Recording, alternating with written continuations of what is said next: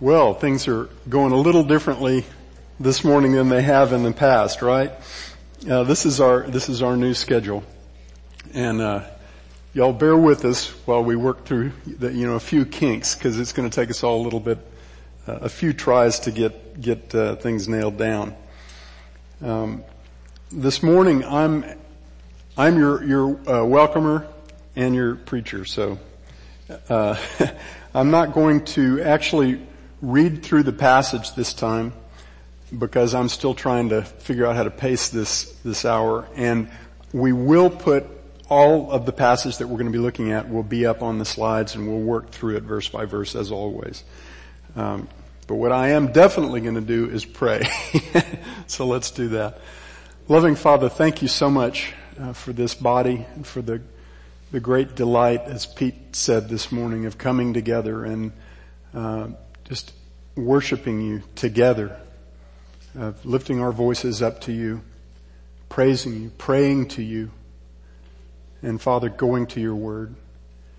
We turn this change of schedule over to you. We know that there's nothing magic about the order or the length of our services, but we pray, Lord, that you might see fit to use this in a constructive way. And that above all, Father, you would grant us unity. You would grant us a unity of purpose as we strive together for the furtherance of the gospel of Jesus Christ above all other things. Lord, we pray that you would make us attentive to that which you have to show us in this passage. It's another amazing passage, and there's much in it, especially about the nature of genuine faith that demands our attention. So, Father, we devote this time to you, and we look to you to speak to us from your word. And we thank you, Lord, for the power of that word. In Jesus' name, amen.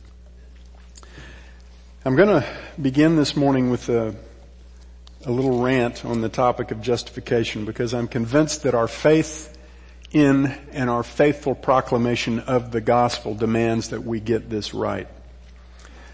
Last week, in chapter 3:27 through 4:8, Paul explained that all boasting is excluded because we are justified by faith apart from works, whether they be works of the law of Moses or works of any other kind.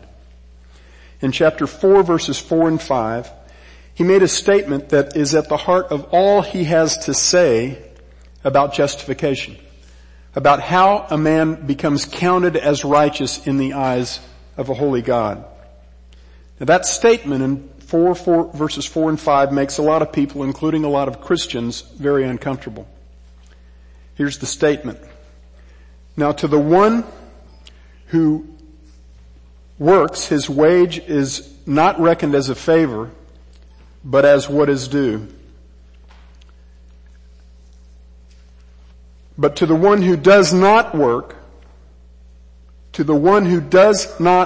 but believes in him who justifies the ungodly, his faith is reckoned as righteousness. I'm convinced that Paul is going to great pains to be clear on this issue, precisely because it runs counter to the way that we, in our sinful, self-serving habit of thinking, like to believe that things should work. Our works contribute absolutely nothing to our standing in the eyes of God. Until we have been justified by faith, our works are nothing but filthy rags in the eyes of God. Now, the fact that the justification being spoken of throughout this whole section of Romans is forensic or judicial justification is made clear by the repeated occurrence of the word reckoned. The connotation of that word in this passage is credited to one's account. The Greek word for reckoned occurs 11 times in chapter 4 of Romans alone. One time it's translated in verse 8 as take into account, but it's the same idea and the same word. Every time it occurs in this chapter, God is the subject, the one doing the reckoning. And this chapter is the only chapter in the entire New Testament in which that word occurs with God as the subject more than once. And here it occurs 11 times. Now let me explain what's meant by forensic or judicial justification. This section in chapter 3 through 5 of Romans is not about how we become sanctified. That is, it's not about how the righteousness of God gets worked out in our behavior. It's not about practice, it's about position. Paul will deal with the matter of practice very soon in this epistle, but not here. His very clear focus in this portion of the epistle is on how our sin becomes credited to Jesus' account and paid for in full by Him, and how His righteousness becomes credited to our account even though all we deserve is eternal condemnation. It becomes credited to us as a free gift only through the redemption which is in Christ Jesus. That's called imputation. We are covered, clothed in the righteousness of Christ. And when God sees us, He sees the righteousness of His own Son. That imputation of God's own righteousness to the believer is what Paul is talking about every time he uses the term justification or justified in this passage. Let me see if I can get this working right.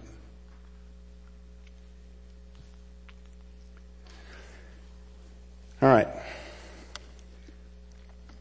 Paul goes to greater lengths than any other New Testament writer to explain the distinction between positional righteousness and practical righteousness. He takes great pains to spell it out for us so that there's no room for misunderstanding. But we must most certainly not treat his words here as some sort of aberration regarding justification as it's presented in the rest of Scripture.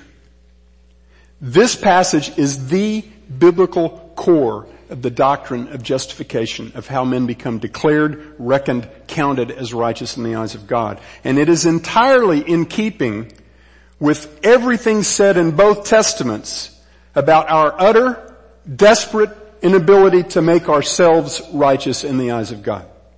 If you get this wrong, you get the gospel wrong. If our justification in God's eyes is not absolutely free, granted to us only by grace through faith, apart from works, secured for us only through the redemption which is in Christ Jesus, then the good news is not good news. It's just another version of the glorified self-worship that characterizes every other man-made religion on the face of this earth. So we need to get this right. End of rant. In chapter 4 verse 9, Paul picks up exactly where the previous passage left off. Talking further about the blessing upon the man to whom God reckons righteousness apart from works. Having set forth Abraham and then David as examples of such men, Paul now zeroes in further on the example of Abraham to further flesh out his argument regarding the free gift of justification. And here's where we're going this morning. In the rest of chapter 4, starting at verse 9, Paul probes further into the nature of the faith by which Abraham was declared righteous by God. And he does so because he's presenting Abraham's faith as a template for our faith. He's saying in effect that if our faith is not the same kind as Abraham's, then the righteousness that God credited to Abraham's account will not be credited to our account. First, in verses 9 to 12, he will explain that Abraham was justified apart from circumcision. Next, in verses 13 to 16, that Abraham was justified apart from the law. Then, having made the case for how Abraham was not justified, he provides in verses 17 to 22 a powerful and powerfully important picture of the nature of Abraham's faith, of Abraham's belief in the promise of God. And those verses show us what Abraham's faith looked like in real life. They give us some very important instruction. Finally, in verses 23 to 25, Paul declares that we, as New Testament saints, are justified the same way Abraham was. By having the faith of Abraham, we are declared righteous. First, verses 9 through 12, Paul declares that Abraham was justified apart from circumcision. In verse 9, he poses a question. Is this blessing then upon the circumcised or upon the uncircumcised also? Now the blessing to which he's referring is the one he talked about in verse 6. If you back up a little bit and look at that, where it says, just as David also speaks of the blessing upon the man to whom God reckons righteousness apart from works. To answer the question as to whether that blessing of imputed righteousness is for the circumcised only, or for both circumcised and uncircumcised, Paul goes to the issue of timing. And he raises the issue, at what point in Abraham's life was his faith reckoned or counted to his credit as righteousness? While he was circumcised or while he was uncircumcised? And he says, it was not while circumcised, verse 10, but while uncircumcised.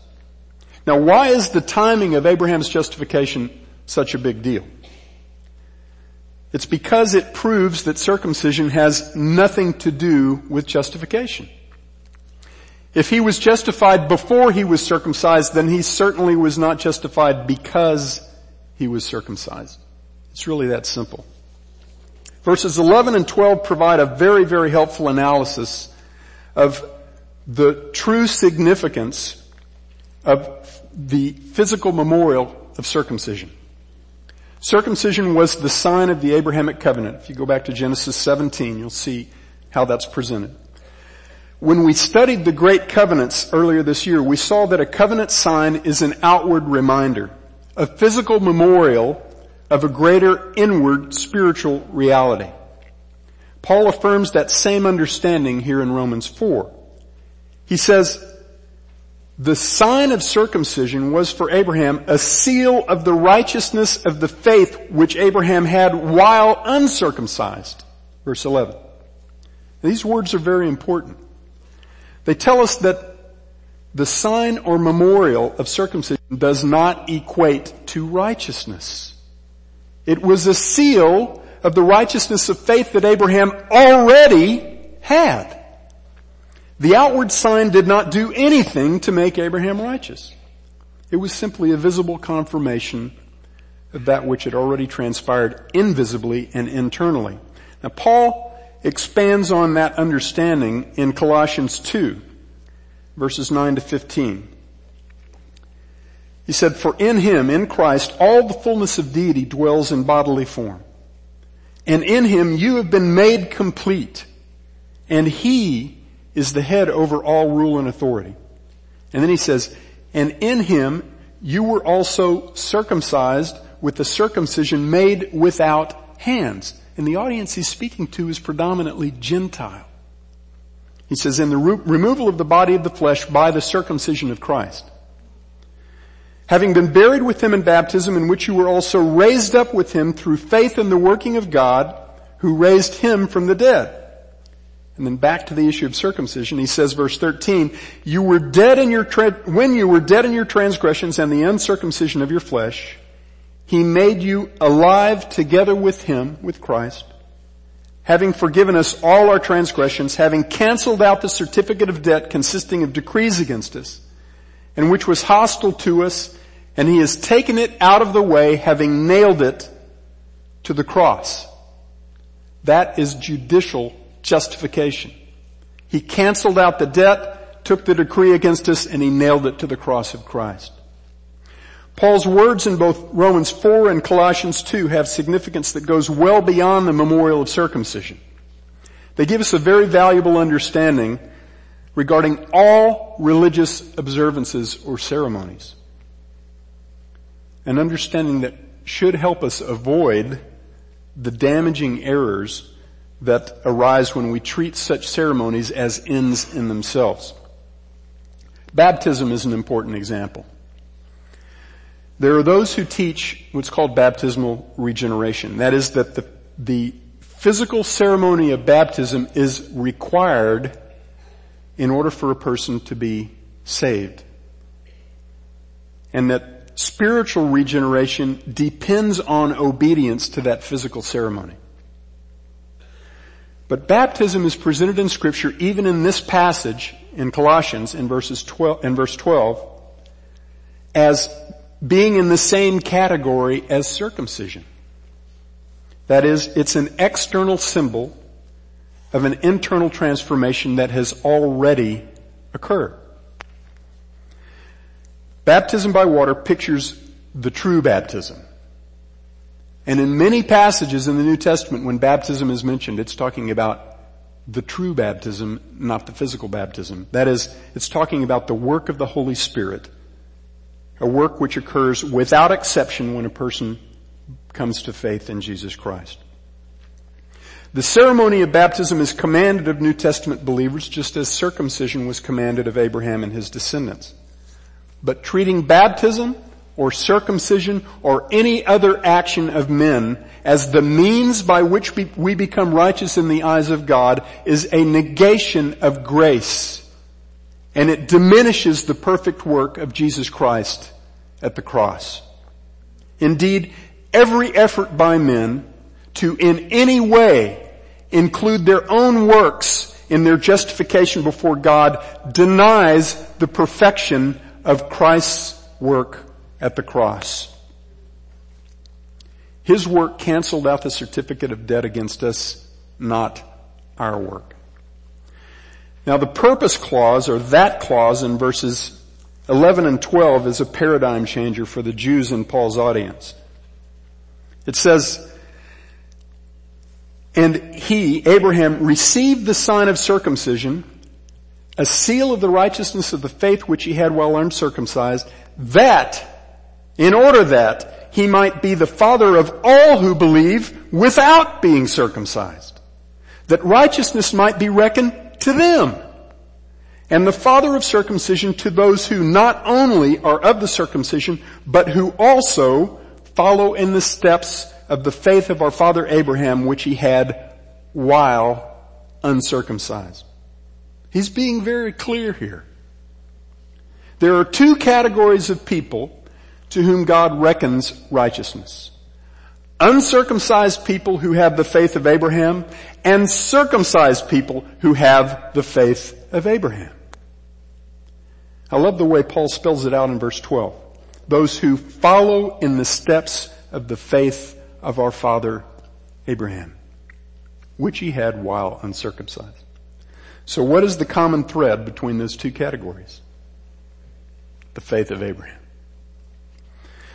Some of the Jewish believers in Paul's audience, especially the ones we know as the Judaizers, could not accept the notion that a Gentile believer in Christ was not required to be circumcised. They considered circumcision mandatory in every respect and necessary for justification in God's eyes. But Paul's making it crystal clear that the fact that we are justified by faith apart from works does away with the requirement of circumcision. Now I want you to take note of the not only but also wording in verse 12, because it's going to show up two more times in this passage, that structure. And in all three cases, the essential point will be the same. In verses 13 to 16, Paul moves from the matter of circumcision to the matter of the law. He says in verse 13 and 14, for the promise to Abraham or to his descendants that he would be heir of the world was not through the law, but through the righteousness of faith. For if those who are of the law are heirs, faith is made void and the promise is nullified.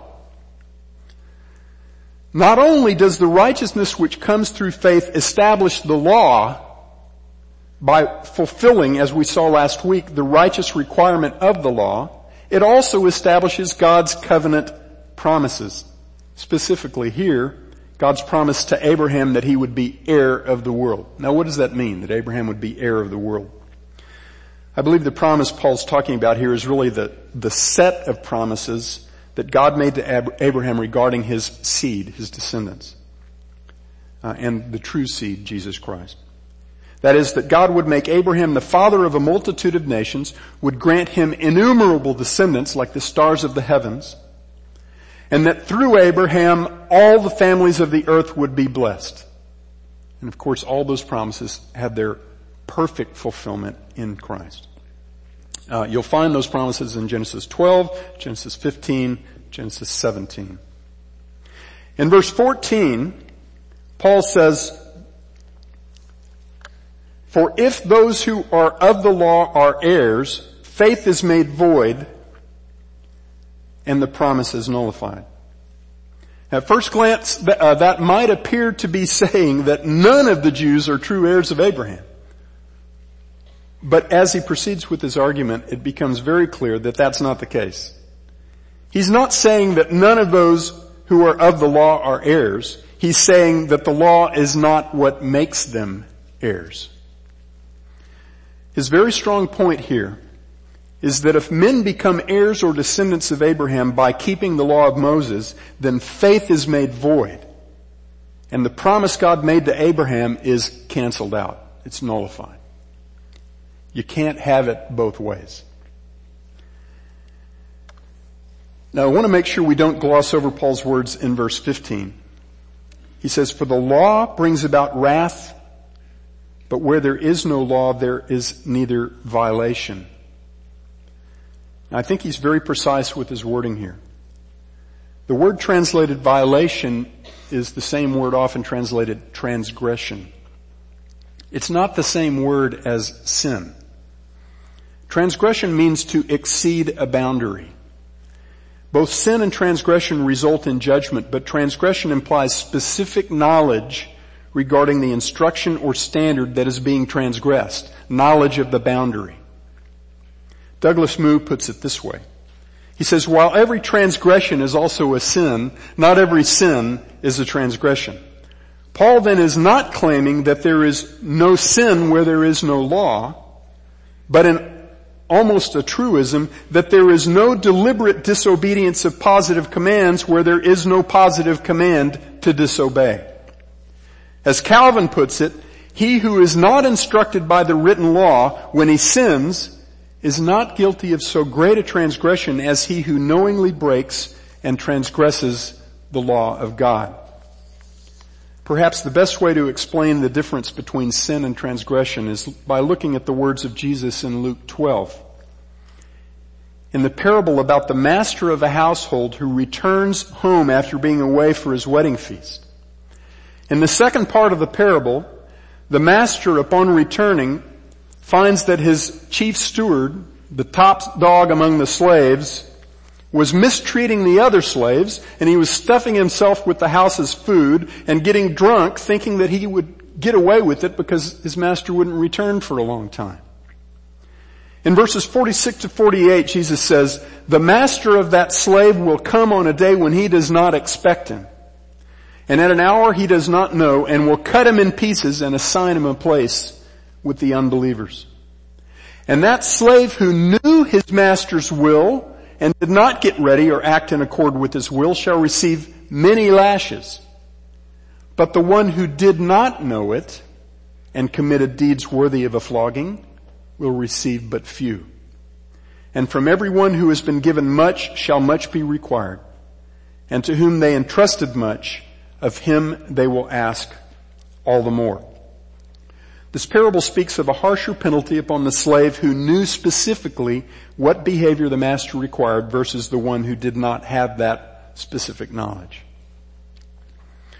The one who didn't have the specific instruction still received a flogging because he committed deeds worthy of a flogging. But the lashes he receives are but few compared with the slave who had received that specific instruction.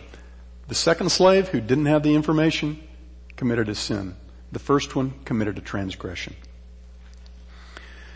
Now, Paul already established that all men sin in chapter 1, and that even those who do not have the law know that their sin is worthy of God's wrath, indeed worthy of death. Chapter 1 verse 32, chapter 2 verse 2, and then in chapter 2 verses 14 and 15. But the Jews who have the detailed knowledge of the law of God, yet who transgress the boundaries of that which God has clearly forbidden or clearly allowed, are worthy of greater judgment than those who do not have that knowledge.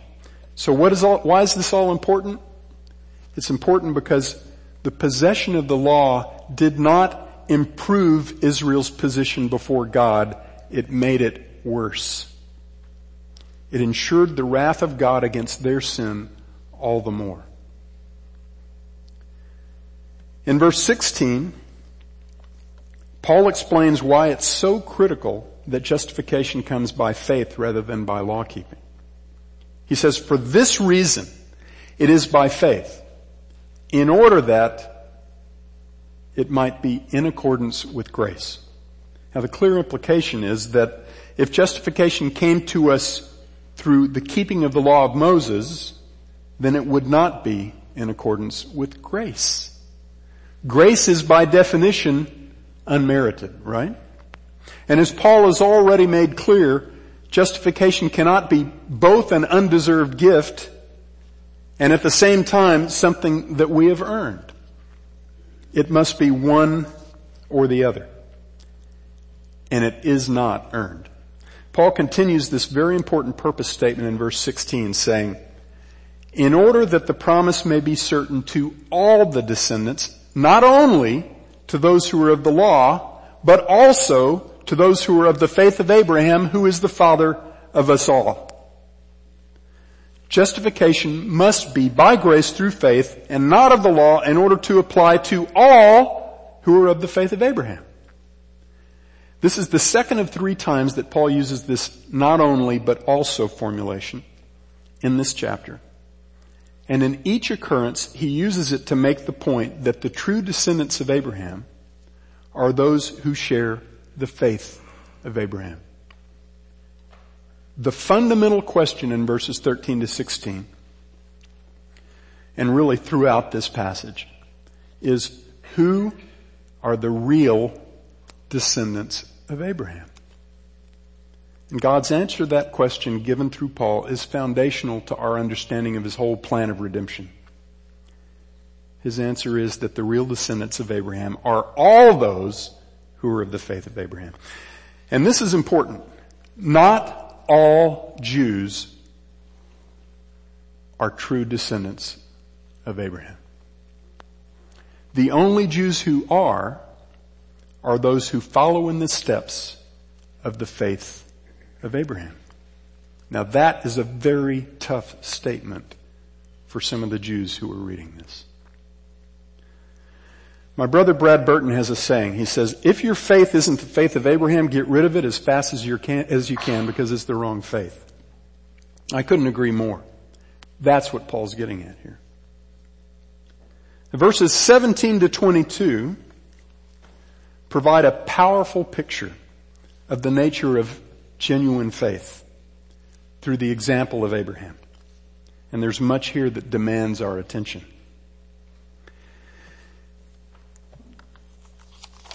In verse 17, Paul speaks of the God who is the object of Abraham's faith, calling him the one who gives life to the dead and calls into being that which does not exist. And then in the next verse he says, in hope against hope, Abraham believed. Then verse 19, he says, without becoming weak in faith, he contemplated his own body, now as good as dead since he was about 100 years old, and the deadness of Sarah's womb. Yet with respect to the promise of God, he did not waver in unbelief, but grew strong in faith, giving glory to God. The fulfillment of God's promises to Abraham was utterly dependent upon God's power to give life to the dead and to call into being that which did not exist. in order to truly believe God's promise that God would give him innumerable descendants and that the first son in that line of descendants would come through Abraham's own body, and he found out a little later through his wife Sarah, Abraham had to first believe that God had the power to restore his and his wife's ability to conceive a child. Indeed, in order for the child to come through Sarah, Abraham knew that God would have to do an amazing miracle. Because according to Genesis 18:11, Sarah was past the manner of women. That means she was postmenopausal when God promised that he would provide through her the covenant son Isaac. That was in Genesis 17. I find it striking how consistently the nature of Abraham's faith is tied to God's resurrection power. If you look at Hebrews 11, it speaks of the later event in Abraham's life when God commanded him to take his son Isaac up to Mount Moriah and then told him to slay his own son. God, of course, stayed his hand and provided a ram in the thicket to take the place of Isaac. But Hebrews 11 describes Abraham's faith when he raised that knife. It says, by faith Abraham, when he was tested, offered up Isaac, and he who had received the promises was offering up his only begotten son. It was he to whom it was said, in Isaac your descendants shall be called. See, Abraham knew God had said the line of choice, the descendants, were going to come through Isaac. And when God commanded him to slay Isaac, Abraham knew God would have to be the one to deal with that. And it says in verse 19, Abraham considered that God is able to raise men even from the dead, from which he also received them back as a type. So once again, Abraham was believing God to be the giver of resurrection life, to bring into being that which did not exist. In order for God to carry out his promise regarding Abraham's descendants, Abraham believed that God would raise Isaac from the dead if Abraham slew Isaac at God's command. Now I should point out that in Genesis 15:6, when the Bible first records that Abraham believed in the Lord and God reckoned it to him as righteousness, God had not yet explicitly revealed to Abraham that the seed would come through his wife Sarah. Although it could certainly be argued that that's what Abraham was intended to understand. But as Paul develops the theme of the nature of Abraham's faith in Romans 4, I believe he's looking at Abraham's trust in God's promise regarding the seed as a whole, as a process. That is, he's looking not just at the beginning of that faith, but at how that faith grew to include the belief that God would provide the promised seed through Sarah. At each juncture, when God gave and then expanded upon his promise to Abraham, Abraham believed that promise. And I believe this understanding is supported by verse 20 of chapter 4, when it says, yet with respect to the promise of God, he did not waver in unbelief, but grew strong in faith, giving glory to God. Wherever you place the exact timing of God's declaration that Abraham's faith was counted to him as righteousness, the narrative in Genesis is clear that that declaration happened before Abraham was circumcised. It happened before God commanded Abraham to take his son up the mountain. In Genesis, just as in Romans, God's justification of Abraham was explicitly on the basis of Abraham's faith, not on the basis of Abraham's works. And that last phrase in verse 20, giving glory to God, is important. Early in his indictment of all mankind, in chapter 1 verse 21, Paul identified the starting point of man's spiritual demise. He said, for even though they knew God, they did not honor him as God or give thanks. The word for honor is the Greek word doxazo, from which we get doxology. It means to glorify. The word glory in chapter 4 verse 20 is the same root word as the word honor in 121. Why is that important? Abraham's response to God's revelation of himself is the exact opposite of the world's response. Abraham believed God's promise and he gave glory to God. The believer's response to that which God has made known about himself is the absolute opposite of the unbeliever's response. The unbeliever refuses to glorify God in order that he may exalt self. But the believer humbly glorifies God as the all-powerful and gracious one who gives life to the dead and calls into being that which does not exist. Verse 21 gives us a very concise description of the nature of real faith. It says, and being fully assured that what he had promised he was able also to perform. And the very next verse, verse 22, says it was that faith that God reckoned to Abraham as righteousness. Genuine biblical faith is the certainty that God is who he says he is, and that he is therefore both able and faithful to do that which he says he will do. Genuine faith takes God at his word. That is the faith of Abraham, and it is the only kind of faith that matters. In verses 23 to 25, Paul concludes his argument about how men become justified in the eyes of God. And he does so by moving from Abraham's justification to the justification of everyone who believes in Jesus Christ. He says, now, not for his, that's for Abraham's sake only was it written that it was reckoned to him, but for our sake also. This is the third not only but also clause. To whom it will be reckoned as those who believe in him who raised Jesus our Lord from the dead. He who was delivered up because of our transgressions and was raised because of our justification. This is where Paul has been going with all that he has said in this great chapter about Abraham. He already said back in verse 1 that Abraham is our forefather according to the flesh. And in verse 16 that Abraham is the father of all who are of the faith of Abraham. Now in these last few verses of chapter 4, he's being crystal clear that we as New Testament saints are justified the same way Abraham was justified. In fact, he says, God had Moses write down the record we have in Genesis of Abraham's justification by faith, not only for Abraham's benefit, but for our benefit.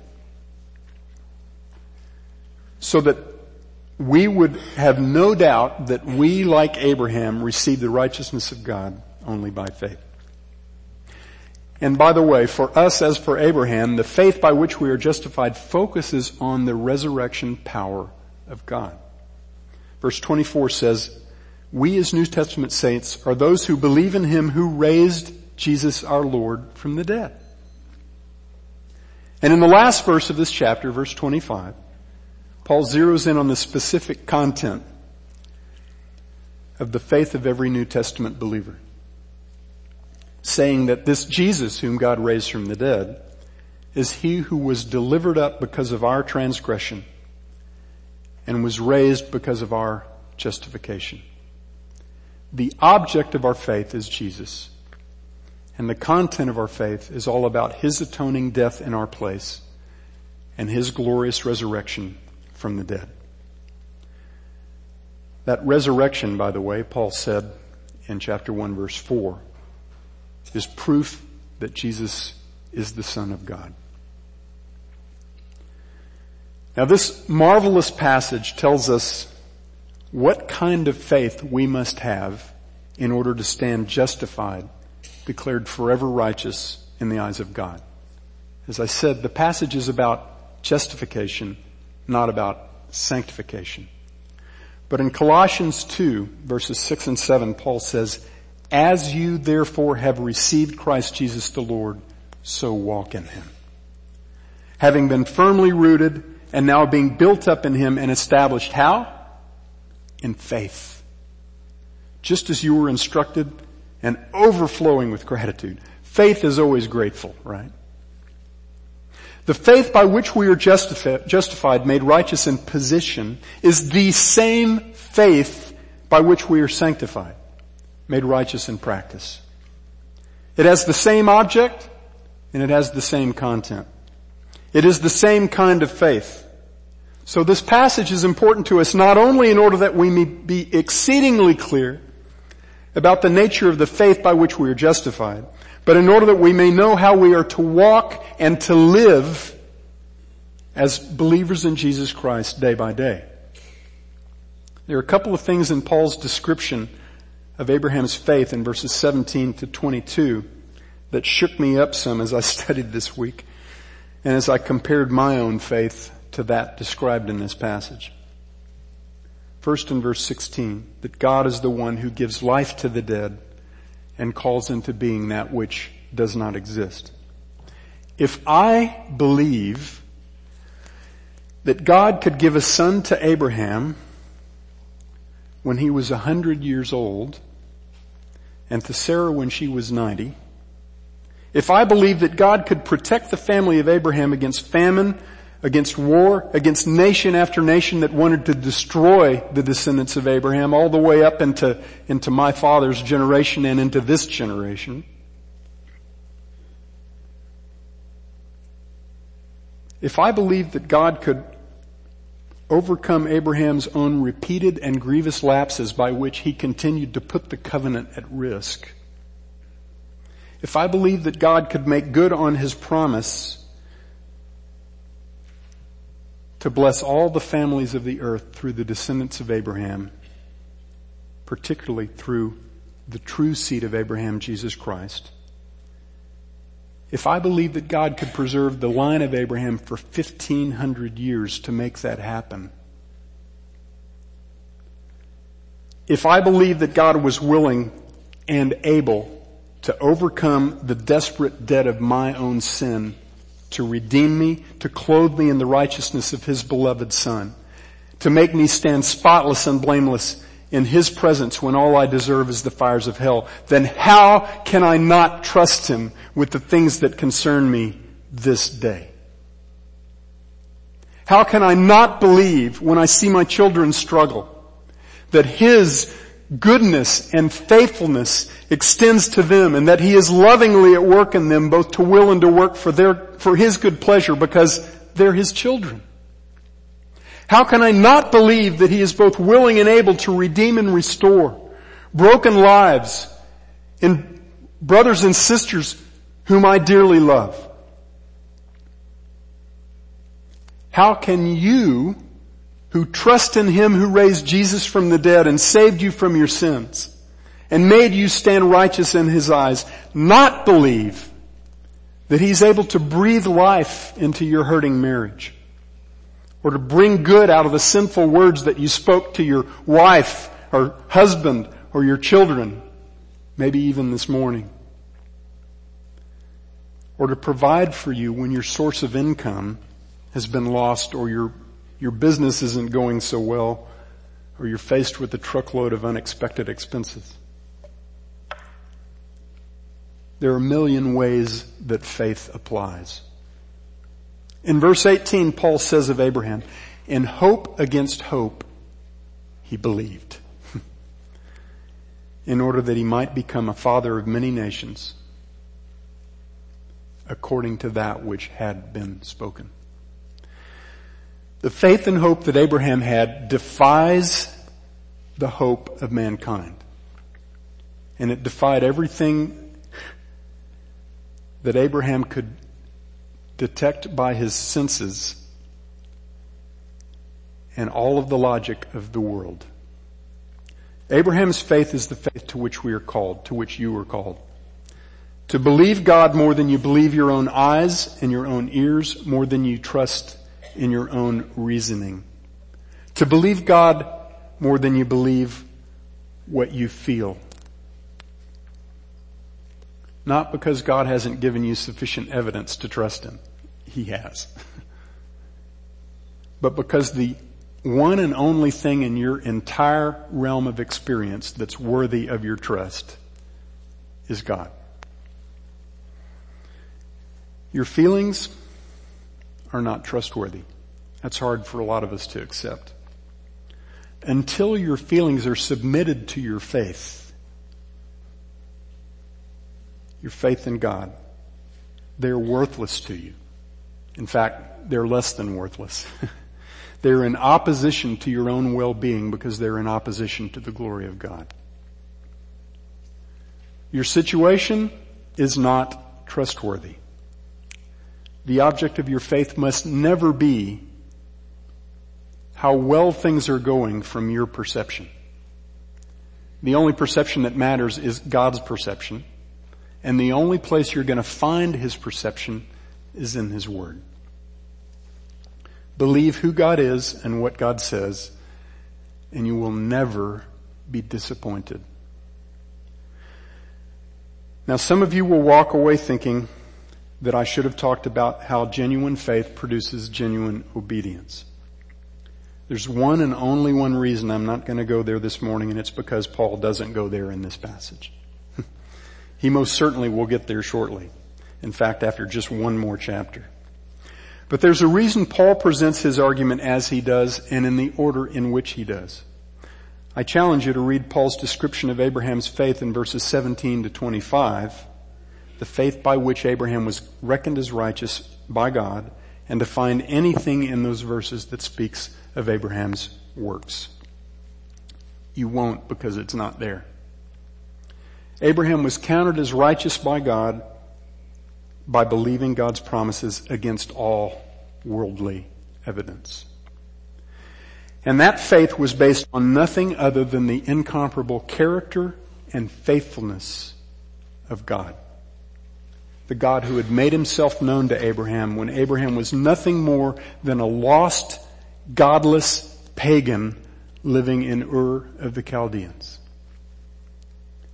Beloved, until we are very clear that this chapter means exactly what it says, that it is not to the one who works, but to the one who believes in Him who justifies the ungodly, that God counts faith as righteousness, until we fully buy in to that reality, we will not know the place of works. Make no mistake. God saved us to put us to work for His eternal purposes, not to be useless and self-absorbed. Nobody believes that more firmly than I. But the one who has not entered into God's grace only by faith can never enter into His works. Precisely because they're His works, not ours. And the one who has even a glimpse of the magnitude of His grace given to us in Jesus Christ cannot be held back from working for His eternal purposes. Do you want to be useful to God? Get more familiar with His grace. May God grant to all of us to believe as Abraham did, even in hope against hope, that what God has promised He is able and faithful to perform. May we believe with all our hearts that every good thing we possess, starting with our righteous standing before our holy God, is entirely and only because of our Savior and Master, Jesus Christ. Father, teach us always to walk by that very faith by which we were made righteous in Your eyes, declared righteous. That faith that turns away from self and looks only upon You. Grant to us, Father, the faith of Abraham. We ask this in Jesus' precious name. Amen.